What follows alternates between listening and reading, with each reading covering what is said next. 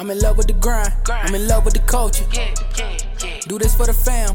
Do this for Kenosha. You know I got you, Kenosha. If you got the vision, then come a little closer. Let's get it together. Life aligned with the soldiers. I'm in love with the grind. I'm in love with the culture. Do this for the fam. Do this for Kenosha. Yeah, if you got the vision, then come a little closer. Let's go. Yeah, let's get it together.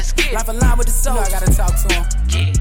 Yeah, let's put it together. We sticking together. Ain't nobody better. I'm running these errands. I do it for... All right. We were back in another very special episode of Line for Line podcast. I'm your host with the most, Devon.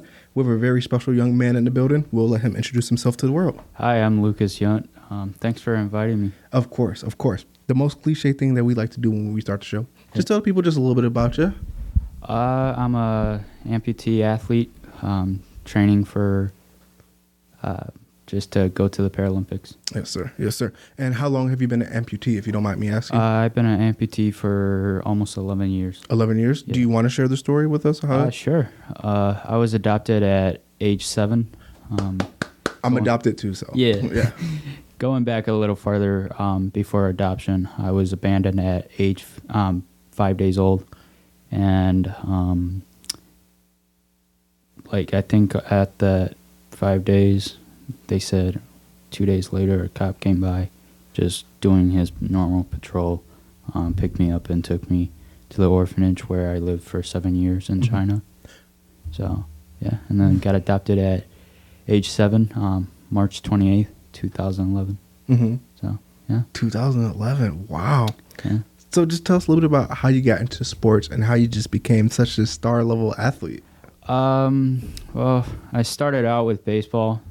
Just wanted to try something. Didn't really know what sports was until the 2012 Olympics. No way. Watched that. But we really got into the sports in 2016, adaptive sports. Just we kind of knew what adaptive sports were, but not really. So did baseball 5 years and then did martial arts 5 years as well. So just did that. Didn't really take baseball as serious as I wanted to, because, getting hit with a baseball, you're either coming out strong or coming out weak. I came out weak. Oh, no. So, baseball didn't work out, so I just stuck to martial arts for 5 years. Nice. Martial arts, baseball. Any other sports that you play or played? Swimming, track and field, football, sled hockey, wheelchair basketball. So now, out of these sports, which one would you say you were the best at? Wintertime, I would say sled hockey. Really? Yeah. What was it about sled hockey that just had you dominating out there? You just had a bunch of teammates willing to support you as a newcomer into the sport and just willing to support you through your falls and attempts of scoring a goal and just keeping your head up the whole time. So, of course. Now, what would you say has been the most difficult part of playing sports as an amputee? Just people on the sidelines coming up to me saying, "Hey, I'm really proud of you, and it's really inspiring that you're coming out here and doing this." I understand they mean the best out of it, but at the same time, it just annoys me because it's like, okay, you don't say that to your other athletes who are able-bodied athletes going out there competing, and then you just got me and my siblings who just go out and compete doing the sports that we love, and then having someone saying, "Hey, really proud of you for coming out here and trying this." So it's kind of like a slap in the face whenever someone says that. Yes, sir. Yes, sir. So it's safe to say you've dealt with a lot of adversity as well. Yeah. To this, what are some things that you use as coping methods to get through the adversity, and how is it that you go about that? I pray about it, talk to God about it, and just try to base everything on God. So whenever I'm struggling with that, I usually pray and just ask Him, why did you put me in this situation? And listen to music and talk to my coaches. Just ask them, hey, what can I do to get better as an athlete? Because I know I'm dealing with a bunch of stuff, but I don't want others to see it. So I'm like, okay, hey, coach, how can I deal with this? Or just ask other Paralympic athletes, like Hunter Woodhull, just some other people, David Prince, some of the Paralympic athletes that I talked to, and just ask them whenever I see them, hey, how do you do this? What did you do to become the athlete that you are today? So yes, sir. Yeah. Yes, sir. Now, I noticed you did say you played football. Can you just tell us a little bit about the position that you played football and how fun it was? Yeah, football was a really fun sport for me. Just being on the team, getting to be on the field was an honor. Being given a chance and just going out there seeing athletes like, wait, didn't I see you in track season, swim season? Yeah, you did. I also do this too. So just shocking people's faces and showing them, hey, I'm not only a one athlete sport. So football was there were their up and downs, but yeah, otherwise I would say it's a great experience of learning the sport. It wasn't really about the sport itself. It was about the teamship and people teaching you, hey, it's not just about the game. It's about more than the game. It's about how you deal with life and how you move on with your life. So, of course. Now, can you just tell us a little bit about the good news of being invited to Portugal for the amazing things that you do as well, too? I know that's got to be exciting. It was an amazing honor. I did junior nationals, won all my races, competed against a really good friend of mine who always beat me in all of the races. No way. But he was also not at his best, too, because he had an ear infection thing. Oh, no. His name's Derek Smith. He's a football player at Hope College. So always a pain in the butt for me because 2019,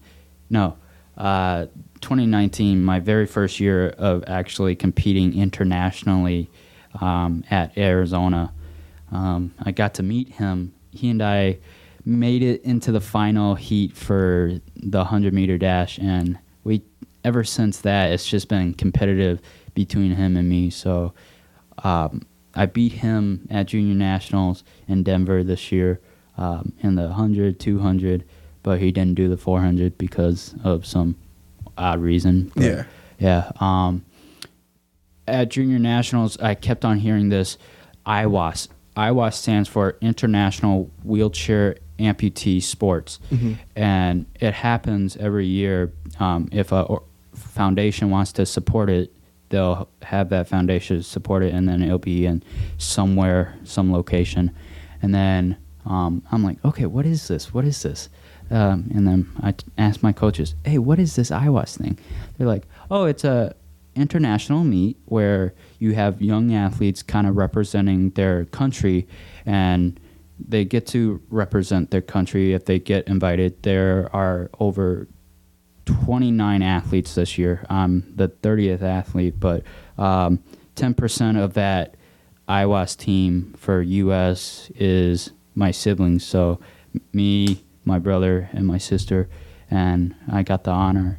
I was waiting, and then my dad told me, hey, you got invited to IWAS. So everything that I've been working towards, and even now, we're just kind of working on the funding. So we started a GoFundMe page. So if people could help us, like donate money and stuff, so we can actually go to the games. So we've been invited, but we just need like the funding stuff to actually go to the games. We'll make sure we'll put that link in the description box of this YouTube video for the GoFundMe. So once we get done wrapping up this episode, make sure you send me that. Oh, yeah, and we'll get it posted in here as well too. Yeah. But what piece of advice would you give to other amputees worldwide who may be scared to play sports just because of the severity of their ailment? I would say, hey, don't be afraid.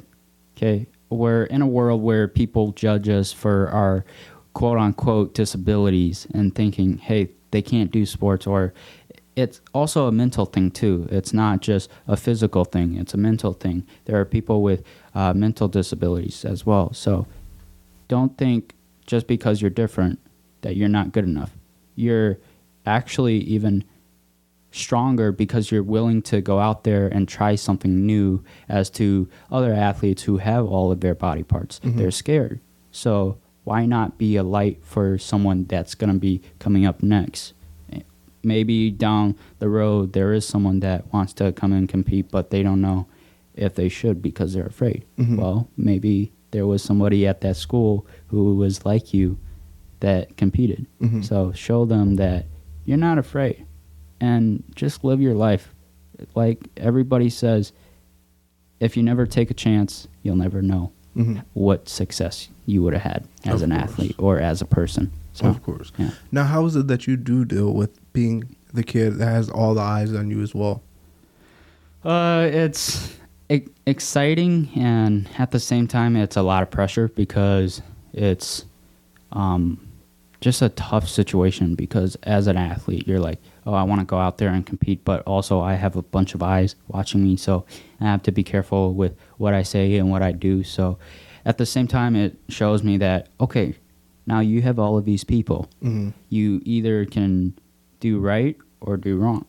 And I'm like, every day is just a struggle of finding a way to be positive and to stay positive and to push through so I can hopefully get on Team USA in the Paralympic team.